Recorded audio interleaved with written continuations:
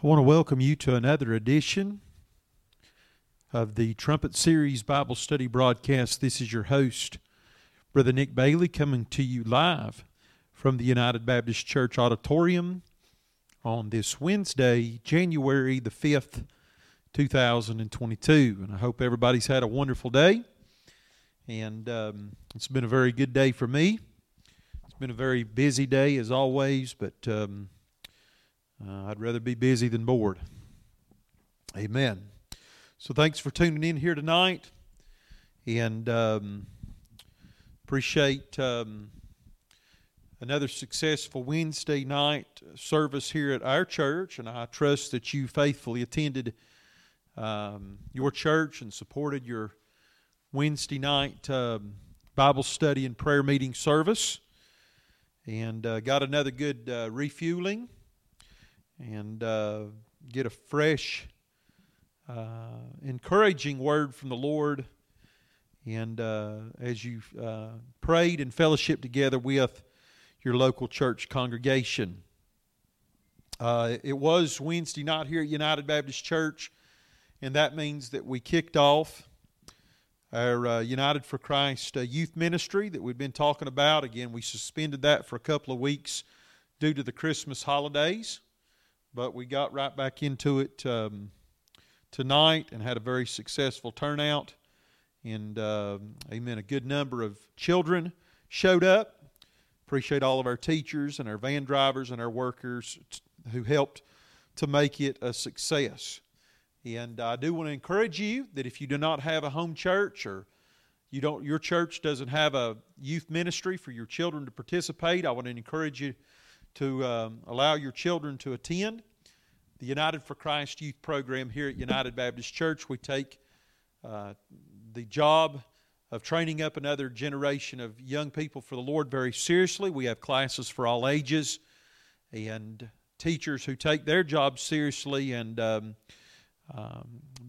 work very hard to pour themselves into the lives of their children. One other announcement, and I want to get right into our tonight's Bible study, but don't forget about the first ever Hope Crusade that we've been announcing here on the broadcast. It's scheduled for Saturday, January the 29th, 5 o'clock p.m. at the Convention Center in Gatlinburg, Tennessee. Again, that is the Hope Crusade. First ever Hope Crusade, January the 29th, Saturday, 5 o'clock p.m. at the Convention Center located in Gatlinburg, Tennessee, where Brother D.R. Harrison, the entire Voice of Hope team will be there, along with Brother Greg Locke, Kevin Jessup. They'll be doing the preaching. And then the music will be provided by the Nealons, the Browders of the Day, and the Wilmington Celebration Choir. So again, don't forget about that Hope Crusade, the first ever Hope Crusade, January the 29th, Saturday, 5 o'clock p.m., the Convention Center located in Gatlinburg, Tennessee. You can go on Voice of Hope website and you can pre-register for the crusade if you would like. So remember that announcement. Just by way of prayer request tonight, let's continue to remember Linda Stockton, Greystone Free Will Baptist Church, Union Chapel, Free Will Baptist Church, Kathy Neese, and these congregations that recently lost their pastors. Remember Elizabeth Ward, remember the Dunbar family, Donnie and Taylor Flores, Sean Brobeck, James Henry Davis, and Tank Black health needs. A few others that were mentioned during tonight's service. Don't forget to pray for Mike and Sandy Long. Remember the Betty Coggins family. Remember Roger and Rita Knight. Remember Joanne and Anthony Knight, Michael Knight. Remember David and Kay Harrison as they're sick. Brother Sam Hardy as he began his treatments today to fight against his brain cancer. Remember a lady that got saved this evening. One of our church members on the way to church stopped and witnessed to a lady who has cancer, a lady by the name of Pam Ward, and she gave her heart to Christ. So thank God for a new convert. Remember others as well who are especially in need of prayer. Remember the Cook family. Pastor Cook, the man who's pastor of Malsheim Church of God here in Greenville, who himself, along with his stepdaughter, were shot this week, the other day, here in Greenville. So remember another. And boy, I'll tell you what, you know, the devil has local men of God and pastors on his hit list, and he's made a target after local pastors, so we need to remember them and their families as well as their church families. So let's go to the Lord in prayer tonight and ask His blessings upon another edition of the Trumpet Series. Father in heaven, I love You. I thank You, God, for giving me this chance to once again conduct this broadcast. And Lord, I pray that You'd use it to be a help and a blessing to those who view and listen to it today. And Lord, I pray that Your Word might be used to make a difference in our hearts and lives. God, I pray that we would not let the Word of God go in one ear and out the other. But Lord, I pray that we'd allow it to take root, penetrate in our hearts, and bear an abundance of fruit in our lives.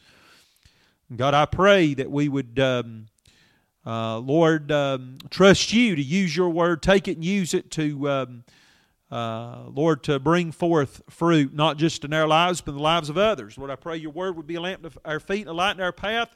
We'd hide Your Word in our hearts that we might not sin against Thee. We're going to praise You in advance for who You are and what You do. In Jesus' name we ask these things. Amen. Right, last night we finished up verse number 2 in our study of chapter number 6 of Paul's letter to the Romans. And we saw how that Paul followed up the initial question he asked in verse number 1 with an important follow-up question in verse number 2. In verse 1, Paul asked, "What shall we continue in sin that grace may abound?" Then in verse number 2, the apostle asked, "How shall we who are dead to sin live any longer therein?" And I believe the answer to both of those questions is found in the first two words of verse 2, where the Bible says, "God forbid." In other words, it's impossible, it can't happen, and there's simply no way for a person who's truly been saved, justified, and declared righteous by a holy God to continue in sin and to keep on practicing a habitual lifestyle of sin after he or she gets saved. Occasionally, yes. Exceptionally, maybe. But normally, frequently, or habitually, as an everyday manner of life, not at all, my friend.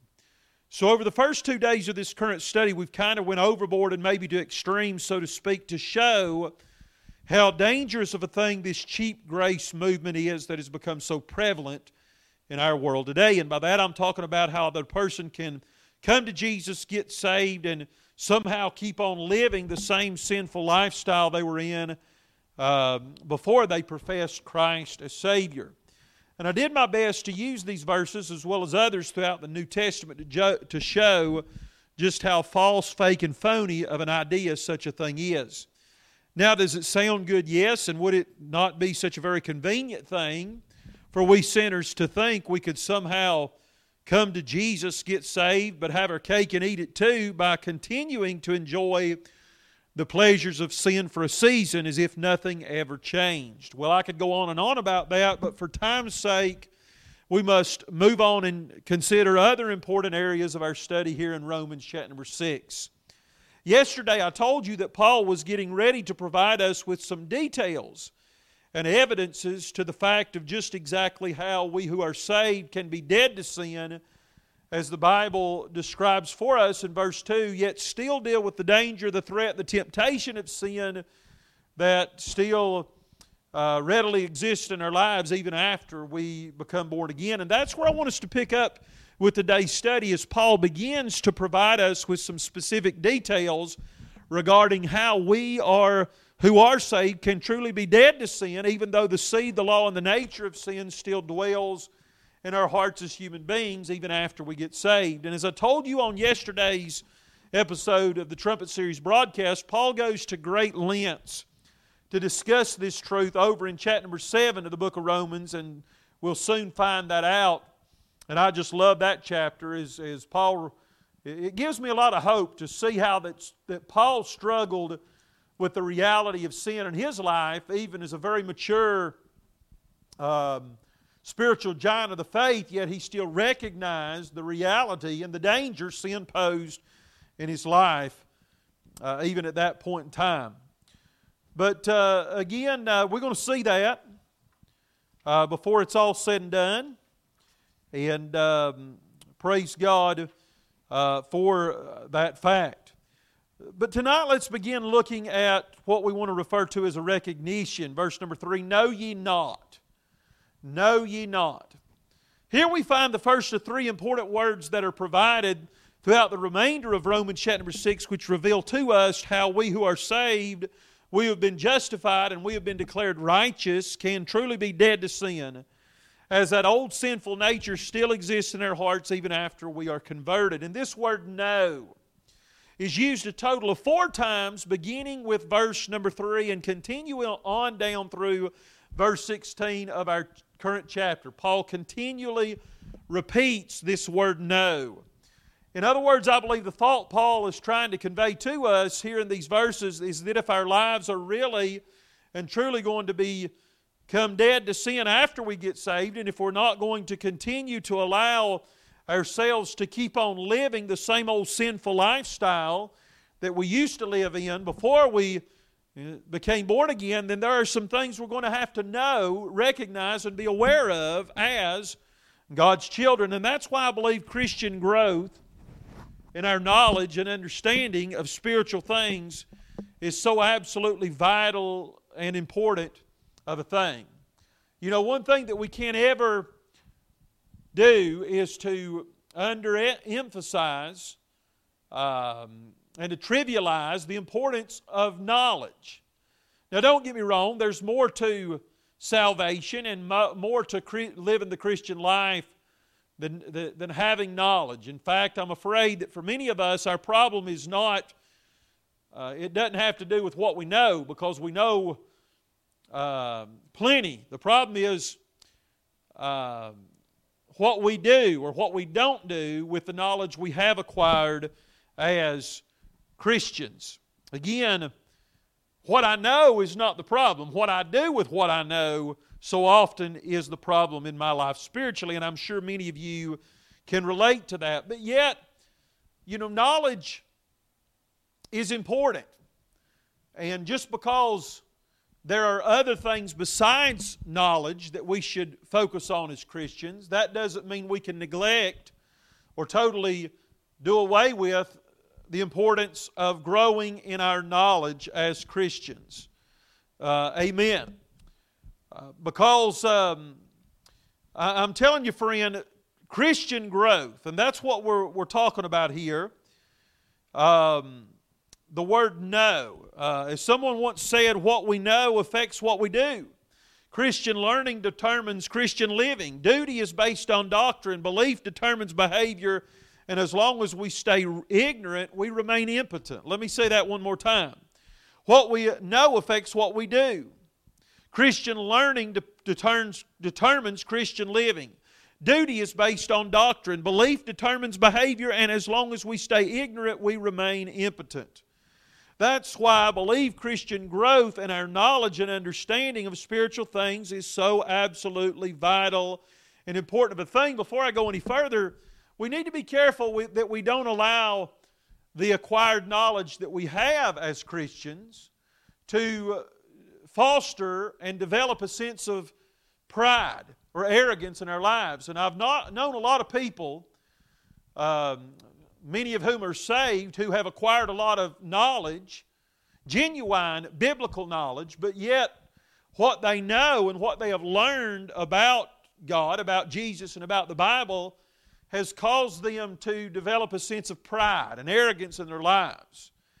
Amen. And if the acquired knowledge that you have as a saved Christian, no matter how hard you may have worked, and regardless of how much effort you might have put in to acquire that knowledge, if that knowledge fosters and causes you to develop a sense of arrogance or pride, then all of the knowledge you have is a waste. Amen. And I believe the Apostle Paul even refers to that. Let me turn quickly over as I'm trying to mind the Holy Spirit of God tonight. 1 Corinthians chapter number 13. And though, verse number 2 of 1 Corinthians 13, and though I have the gift of prophecy and understand all mysteries and all knowledge. And though I have all faith so that I could remove mountains and have not charity, I am nothing. Knowledge without humility, and knowledge without charity, and knowledge without love. Knowledge is a waste. It's vanity unless it is accompanied with the right spirit and the right attitude.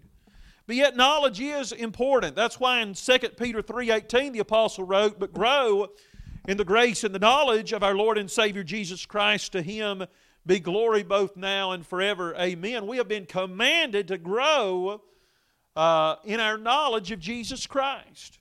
By the way, I don't just want to know about Jesus, but I want to get to know Him personally.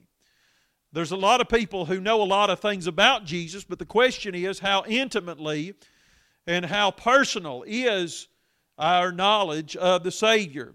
2 Peter 1:5 and 6, the Bible says, "And besides this, giving all diligence, add to your faith virtue, and to virtue knowledge, and to knowledge temperance."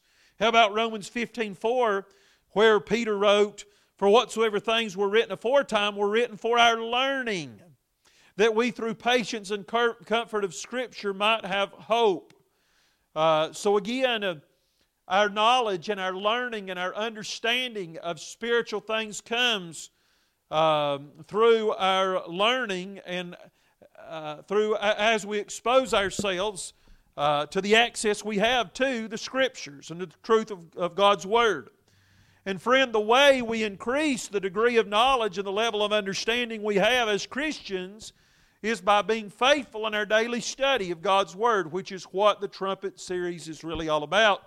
2 Timothy 3:24 through 27, Paul told young Timothy, "But continue thou in the things which thou hast learned and hast been assured of, knowing of whom thou hast learned them, and that from a child thou hast known the Holy Scriptures, which are able to make thee wise unto salvation through faith, which is in Christ Jesus. All Scripture is given by inspiration of God and is profitable for doctrine, for reproof, for corrections, for instruction in righteousness, that the man of God may be perfect, thoroughly furnished unto all good works." But here's the thing, friends, spiritual growth comes from knowledge. And the truth is, if we don't know, then we simply won't grow spiritually in the way God would have us to. One thing I know for sure and beyond a shadow of a doubt is that God's perfect will for your life is that you might grow in the grace and the knowledge of the Lord Jesus Christ. But I'm telling you, friend, you will not grow in grace unless you know the truths of God's Word. And the only way you're going to know the truths of God's Word is if you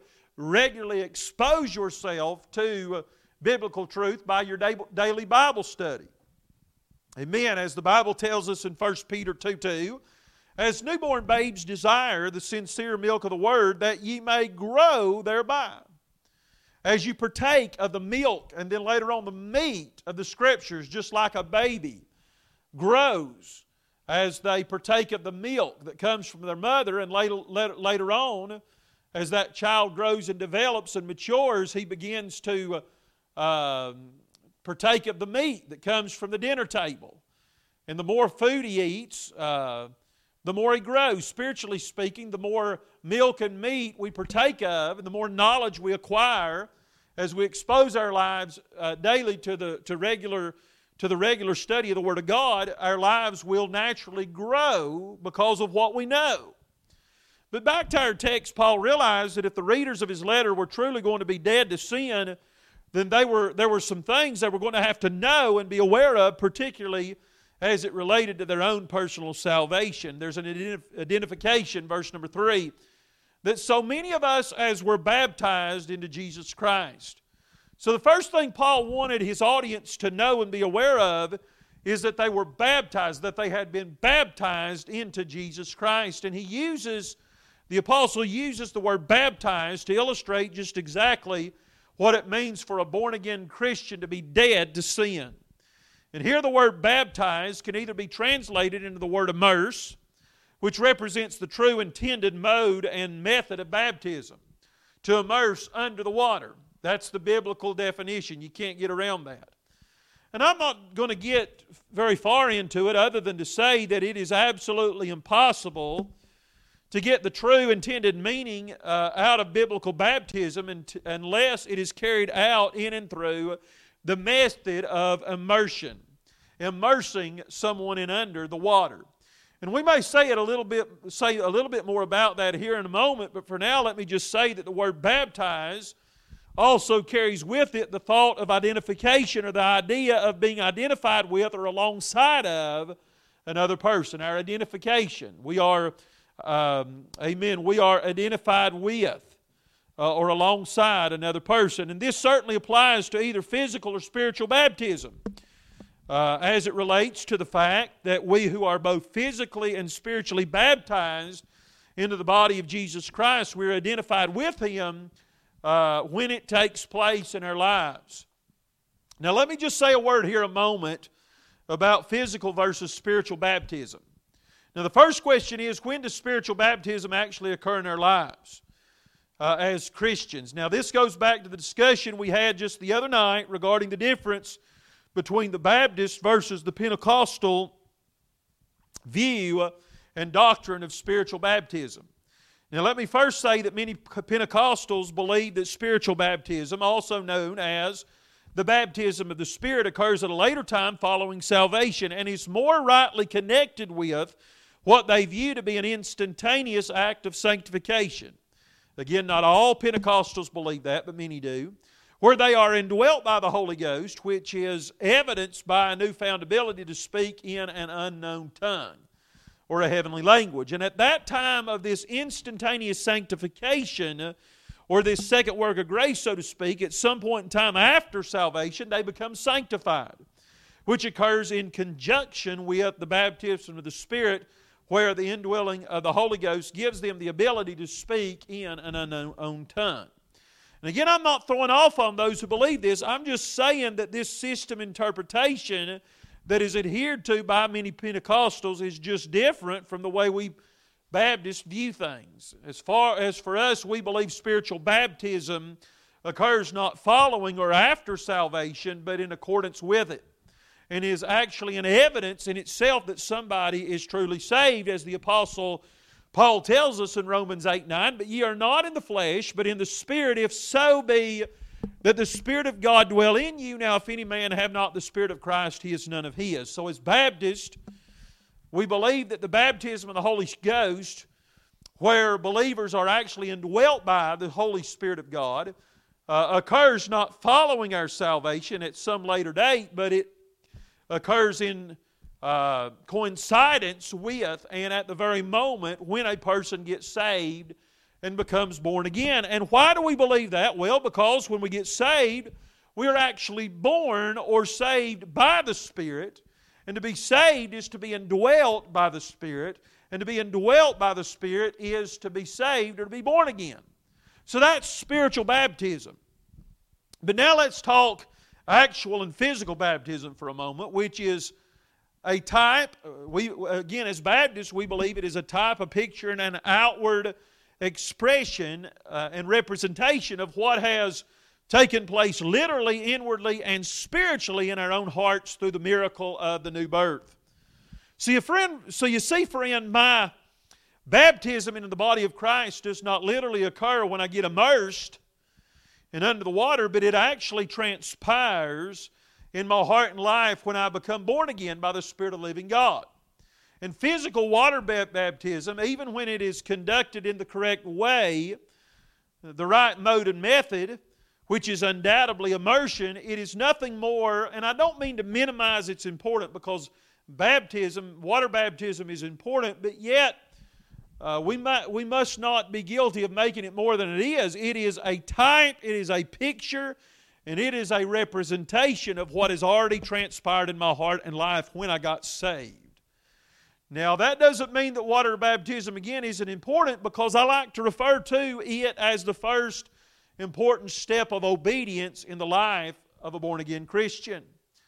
Again, he or she who has been baptized spiritually in the body of Christ should also have a desire to follow the Lord in physical and literal baptism, which symbolizes and represents what already has taken place and their heart and life when they got saved and baptized spiritually into the family of God. And when we are baptized in the water, we are publicly identifying ourselves with Jesus Christ. And we are publicly testifying and witnessing to that which has already taken place by way of our spiritual birth and baptism into Christ's body.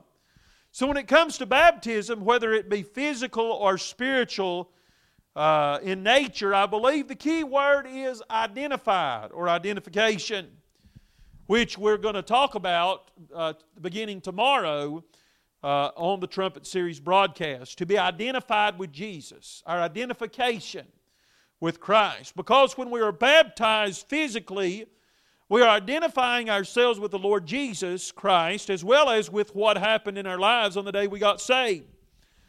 But when we are baptized spiritually at the moment of our conversion, we are being identified with Christ as it relates to what He did for us through His death, burial, and resurrection. And I believe all three aspects of the gospel, the death, the burial, and the resurrection, are all represented by the correct and proper mode and method of baptism by immersion. Right now there's a termination. We were baptized into His death.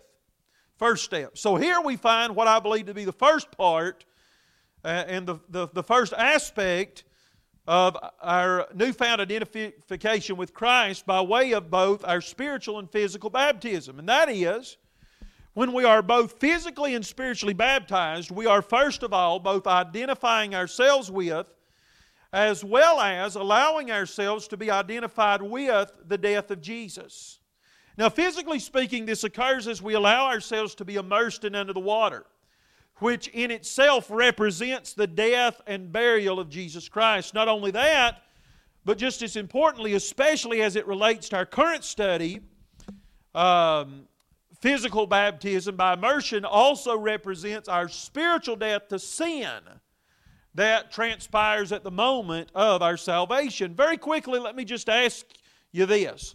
How could any other mode or method of baptism by immersion actually represent either the death of Jesus or our own spiritual death to sin that occurs and takes place when we get saved?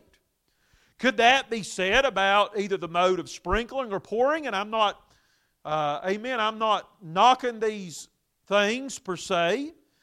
I'm not trying to make fun of them. I'm not trying to be disrespectful to these other modes or method of baptism. I'm just asking, and I'm just stating a fact that neither of them could actually serve as a way to accurately represent what happened to Jesus when He died, as well as what happened to us when we ourselves died to sin. Again, Jesus was buried. When we are immersed into and under the water, it represents our death to sin and our burial. Jesus' death, His bodily death, and His burial. Amen. But it also represents our death to sin and the burial of our sins with Jesus Christ. On the other hand, you could say that both the modes of sprinkling and pouring could represent the washing away of sins, which is not the intended purpose of water baptism, for only the blood of Christ could ever wash our sins away. And whether it be rightfully or wrongfully, I'm afraid that both sprinkling and pouring methods, the sprinkling and pouring methods of baptism, and I'm not saying that's the intent, but they give the impression that the water of baptism actually washes away the sins of those who are being baptized, which is certainly not the case. Only what can wash away my sins? Nothing but the blood of Jesus. What can make me whole again? Nothing but the blood of Jesus. Oh, precious is that flow, that which makes me white as snow. No other fount I know. Nothing but the blood of Jesus. Not the sprinkling, not the pouring, or even the immersing of water. Whether it be in a baptismal pool or even in a free-flowing stream, can wash away man's sins. Only the blood of Christ can have that effect in and upon the life of a sinner. But now let's consider how our spiritual baptism into the body of Christ causes us to be identified with the Lord Jesus in a spiritual way. And in order to answer that question, I believe we must determine just exactly what the death of Christ for us sinners, especially as it relates to the effect sin had upon us before we got saved and before Christ died for our sins. What does it actually represent? What does the death of Christ represent? And I believe the answer to that question can be found in the fact that the death of Christ, it provides man with an opportunity to be delivered from the penalty of sin, which is death. The Bible tells us a little later on in this same chapter, in the very last verse, for the wages of sin is death, verse number 23 says. But then again in Romans 5:12, the Apostle Paul writes, wherefore as by one man sin entered into the world, and death by sin, and so death hath passed upon all men, for that all have sinned. But when Jesus died in our place and for our sins, He literally paid the price and suffered the penalty of death, not for His own sin, but for our sins. And as a result of His death, we who are identified with Christ, we who identify ourselves with Christ, death, by allowing ourselves to be spiritually baptized into Christ's body at the time of our salvation, in essence, we at that moment, the moment that we place our faith and trust in Christ, we die instantaneously to the penalty of sin, not by way of our own death, but through the death of Jesus that He made for us on the cross. And ultimately, we sinners who could have died and should have died, because we're the ones who are guilty and we're the ones who've sinned against God, not Jesus. But because we have identified ourselves with Christ through our own spiritual baptism into Christ's body on the day we got saved, we don't have to die. Hallelujah, and praise God for that. And we do not have to face the penalty of sin, which is death, because Christ already faced it for us when He died in our place and for our sins. And by that, by the way, I'm referring to spiritual death. I'm talking about eternal damnation in the flames and fires of a devil's hell, separated eternally from the presence of God. So that's how we who are saved have died to the penalty of sin, which is death, by allowing ourselves to be spiritually baptized into Christ's body, not at a later date after we get saved, but the very moment when we call on Jesus and the Holy Ghost of God is birthed into our hearts spiritually. Now there's an eradication. Now so we've talked about the death of Christ. Now let's notice His burial. Therefore we are buried with Him by baptism into death. Verse 4, an eradication.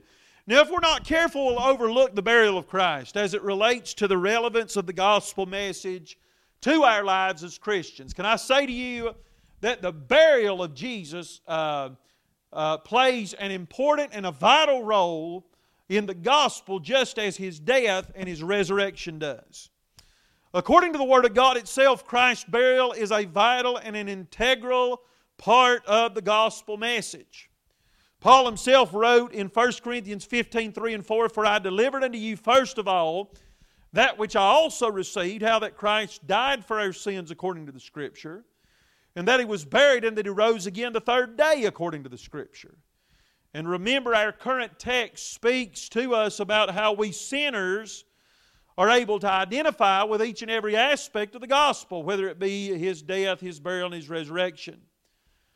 You say, but Brother Nick, just exactly how can we who are saved identify with the burial of Christ as it relates to both our physical and spiritual baptism into Christ's body? Well, first of all, let's consider for just a moment what the act of burial symbolizes and alludes to. What do we think of when somebody or something is buried?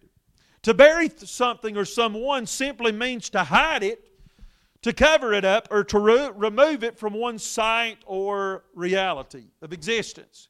Just like when you bury a corpse, you're covering that old dead shell of a human being up so it is covered up or hidden.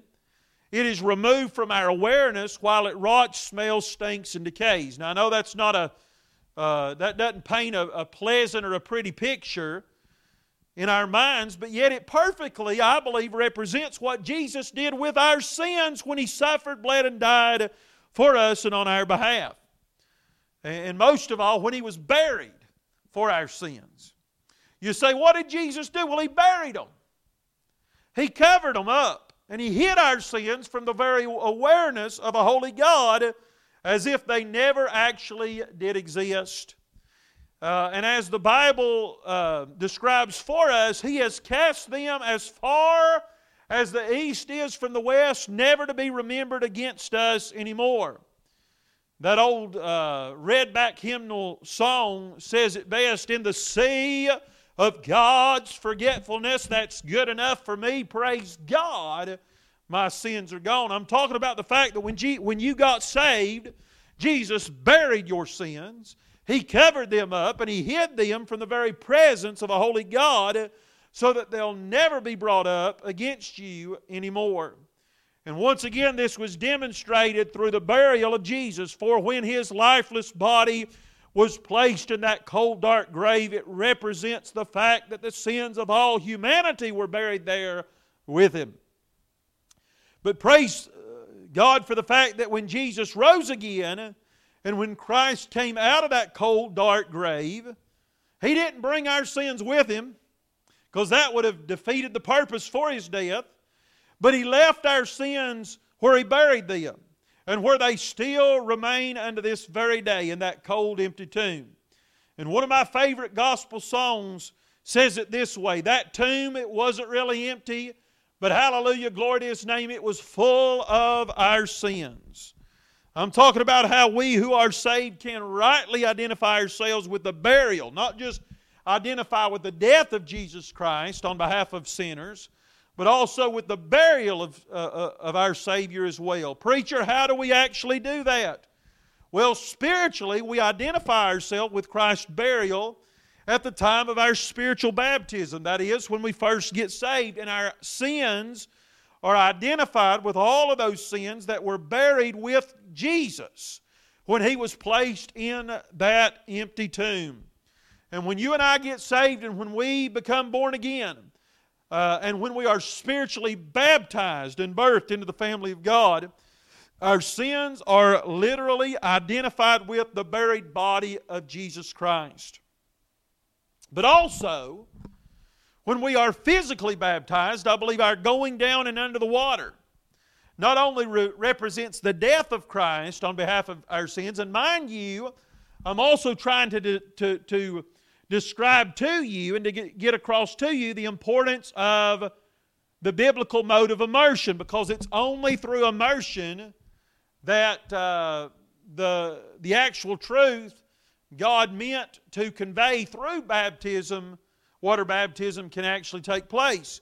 Not only does water baptism by immersion speak of the death of Christ, but it also speaks towards the burial of Jesus as well, and how that our sins were buried with Him as His body was placed in Joseph's borrowed tomb. So when we are baptized, I believe it's important for us to make sure we allow ourselves to be fully immersed and submerged in under the water, which typifies the fact that our sins were fully buried in that old tomb with Jesus.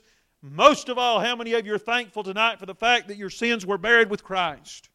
Both when He was buried as well as when you were spiritually baptized into the body of Jesus Christ at the time of your conversion. Now there's a resurrection.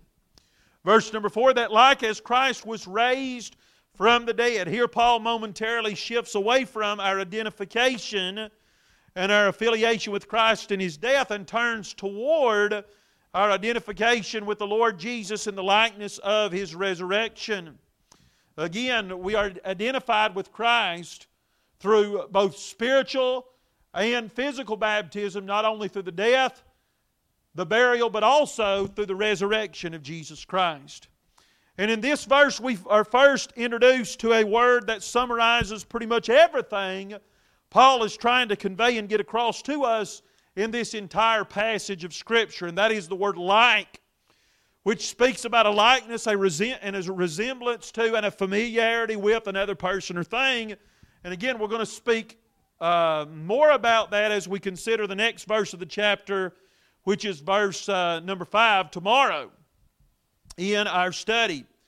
But before we talk about the word like or likeness, I think it is necessary for us to establish the reality of Christ's resurrection as it is described for us here in verse number 4 of the book of Romans chapter number 6. And thank God for the resurrection, amen. How many of you are thankful that He's not dead? But we don't serve a dead God, but we serve, hallelujah, praise His high and holy name, a risen Savior. Thank God for the resurrection, as it, more than anything else, is what completed God's great plan of salvation on behalf of sinners. And in spite of the importance of Christ's death, which caused us sinners to be delivered from the penalty of our sin, which is death, as well as the significance of Christ's burial as it typifies the burial, the covering up, and the eradication, the removal of our sins from God's holy presence. If it had not been for the resurrection, all of the wonder, the splendor, and the magnitude of Christ's vicarious suffering, death, and burial would have all been in vain. It simply was not enough for Jesus to die for our sins. It simply was not enough for Him to be buried for our sins and for our sins to be buried with Him. But in 1 Corinthians 15, verse 13 through 19, the Bible says eloquently so, or as much, but if there be no resurrection of the dead, then is Christ not risen? And if Christ be not risen, then is our preaching vain, and your faith is also vain. Yea, and we are found false witnesses of God, because we have testified of God that He raised up Christ, whom He raised not up, if so be that the dead rise not. For if the dead rise not, then is not Christ raised. And if Christ be not raised, your faith is in vain. Ye are yet in your sins. Then they also which are fallen asleep in Christ are perished. If in this life only we have hope in Christ, we are of all men most miserable. So thank God for the resurrection, because through it Christ sealed the deal. He finished the job, and He put the finishing touches on His great life's work of giving we poor lost sinners total and permanent victory and over our sin. You say, but Brother Nick, what is it?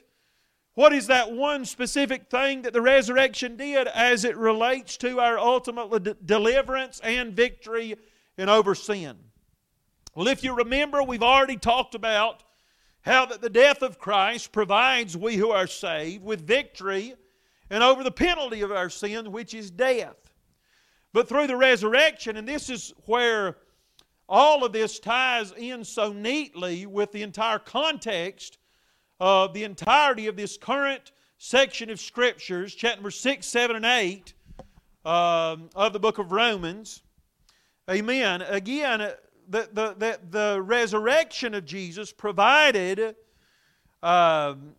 not only victory over the penalty of sin, which is death, but also it gives us and it secures us with the opportunity and the availability that we have to win victory over the power of sin as well. Through the resurrection, Christ proved that He had ultimate, eternal, and never-ending power and over both sin and death. The Apostle Paul wrote so masterfully in 1 Corinthians 15, 55 through 57.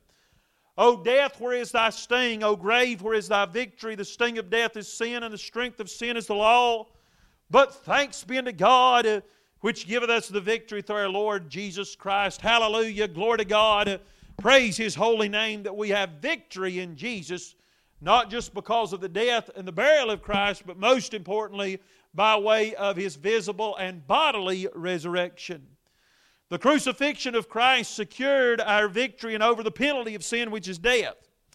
Yet the resurrection of our blessed Savior secured that we who are saved would now have eternal and unending, never-ending power over sin and death. Not just victory over the penalty of sin, but also victory over the power of sin as well. Now there's a foundation by the glory of the Father, verse number 4. Here we find the origin and the source by which God used to raise His darling Son Jesus Christ from the dead, and that is the doxa, or the Shekinah glory that came from the Father. Now we know that in the Old Testament, the Shekinah glory of God manifests itself periodically, temporarily, and externally, as it occasionally fell down upon God's people and empowered them for service. And a perfect example of this is found in and through the life of Moses, as the Lord gave the great prophet a glimpse of His glory as God hid Moses in the cleft of the rock and allowed His glory to pass by Moses on top of Mount Sinai.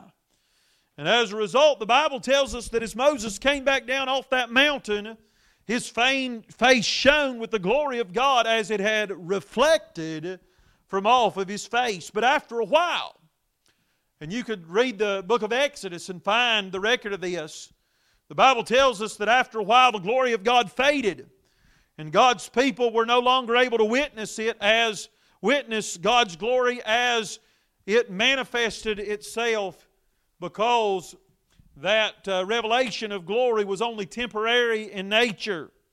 But then when Jesus came down to earth and walked, talked, and lived among men, the Bible tells us that in Him dwelt the fullness of that same glory. The Bible tells us in John 1:14, and the Word was made flesh and dwelt among us, and we beheld His glory, the glory as of the only begotten of the Father, full of grace and truth.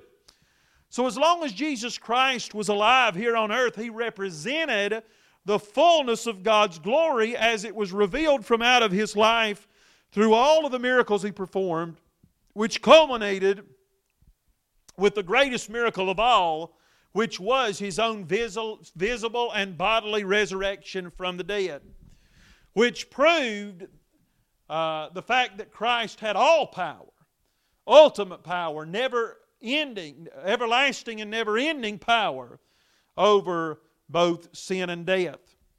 But after Jesus ascended back to heaven, the Lord sent the Holy Ghost to indwell believers, and through our own baptism spiritually into the body of Christ, at the time of our conversion, the Bible tells us that the same glory that reflected off the face of Moses and exuded out of the life of Jesus now began to radiate out of the hearts and lives of God's people through the indwelling presence of the Holy Spirit.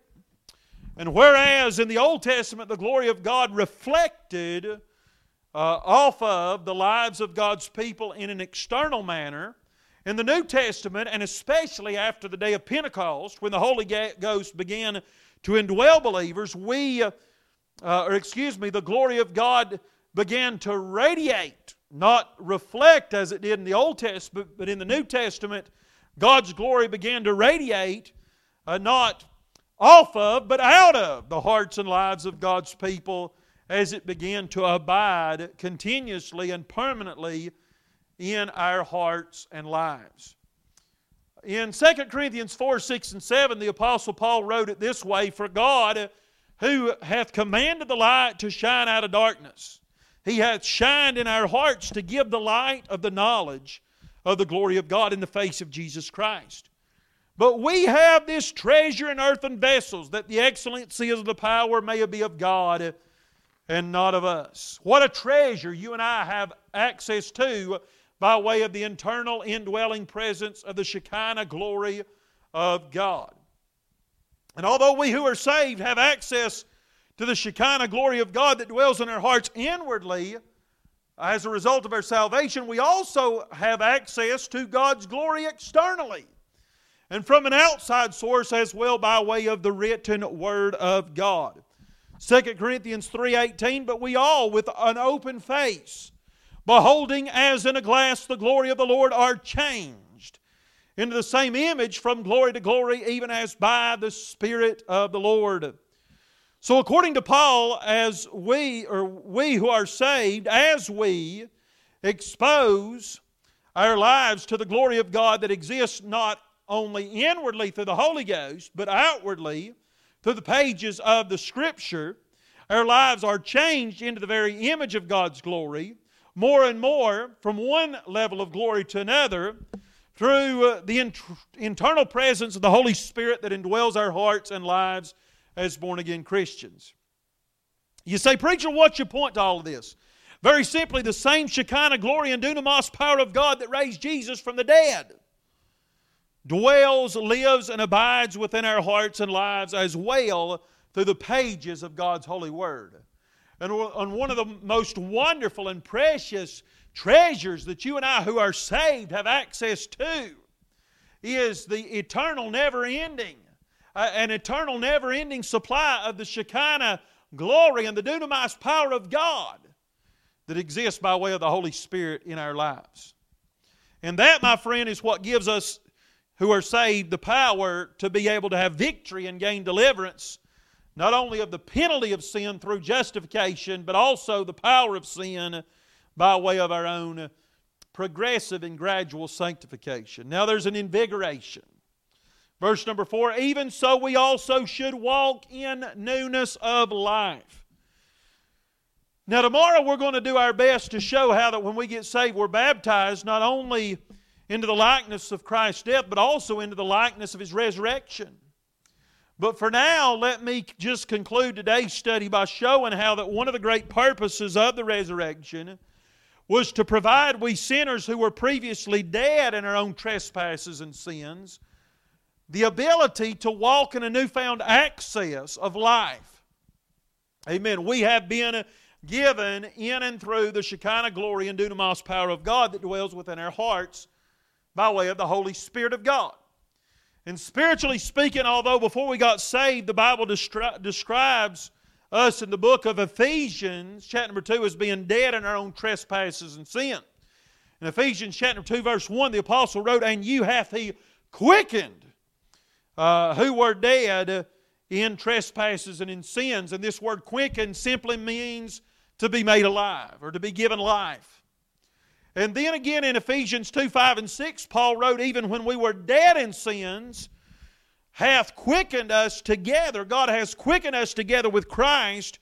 "By grace ye are saved, and hath raised us up together, and made us sit together in heavenly places in Christ Jesus." Again, what does that sound like to you when the apostle uses the word "hath raised us up"? That sounds like a resurrection to me. And this goes back to the indisputable change that occurs and transpires in the hearts and lives of everyone who truly experiences the amazing and marvelous grace of God in their own lives. And just as we illustrated yesterday and last night, the change that occurs as going from being blind to being able to see, now we find the example used of going from being dead to now being made alive. I once was dead, but now I have been made alive by the amazing, marvelous, and wonderful grace of Almighty God. And although this goes right along with what we're going to talk about during tomorrow's broadcast, just as Jesus physically rose again from the dead after He had been laid in that cold, dark tomb for 3 solid days, so also when you and I get saved and become born again, the Lord uses the same Shekinah glory and the same dunamis power that raised Christ from the dead to perform a spiritual resurrection in our own hearts and lives. And as simple as I know how to put it, that's what it means to be born again. That's what it means to be given a brand new spiritual life, just as we were given physical life at the time of our first birth. And as the Lord Jesus Himself said in John 10:10, "I have come that you might have life, and that you might have it more abundantly."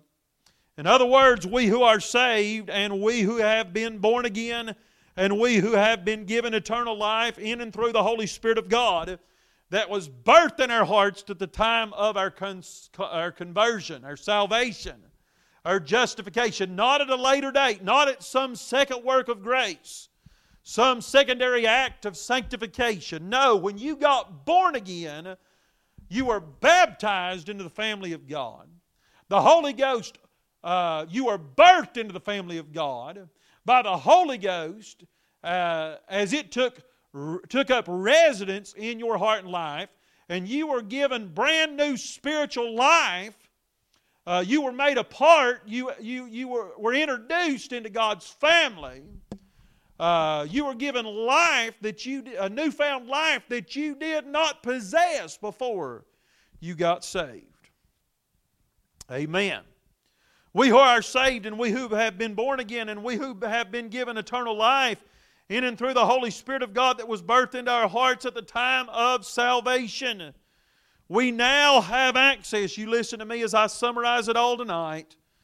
We have a newfound access to an eternal, never-ending supply of God's Shekinah glory and His dunamis dynamite power that, among other things, gives us the ability, and this is what Romans chapter 6, chapter 7, and chapter number 8 are all about, gives us the ability to overcome the power of sin. Not just the penalty, not only give us victory over the penalty of sin, but now gives us deliverance and the power and victory to overcome the power of sin that once had a grasp, a grip, and a chokehold around our lives before we got born again. So there's no excuse for anybody who is saved, again, to be bound by the chains of sin, to continue to remain and under the yoke and under the grip and under the grasp of sin as it previously existed prior to our conversion. Why? Because when we got saved, there was a dynamite explosion that occurred in our hearts. The Shekinah glory of God began to radiate, to well up inside of us. And there was a newfound power that you and I have access to. It exists way down deep in the depths of our heart. I'm talking about the power of the resurrection of Jesus Christ. The same power of that raised Jesus, the same dunamis power and the same Shekinah glory of God that raised Jesus up from the dead exists. It eternally exists in our hearts by the indwelling presence of the Holy Spirit of God. And because of that, you and I are without excuse. And whether we want to admit it or not, we have the power. We have the ability.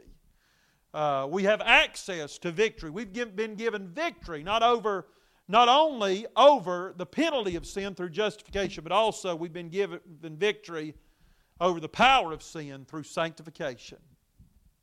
Amen.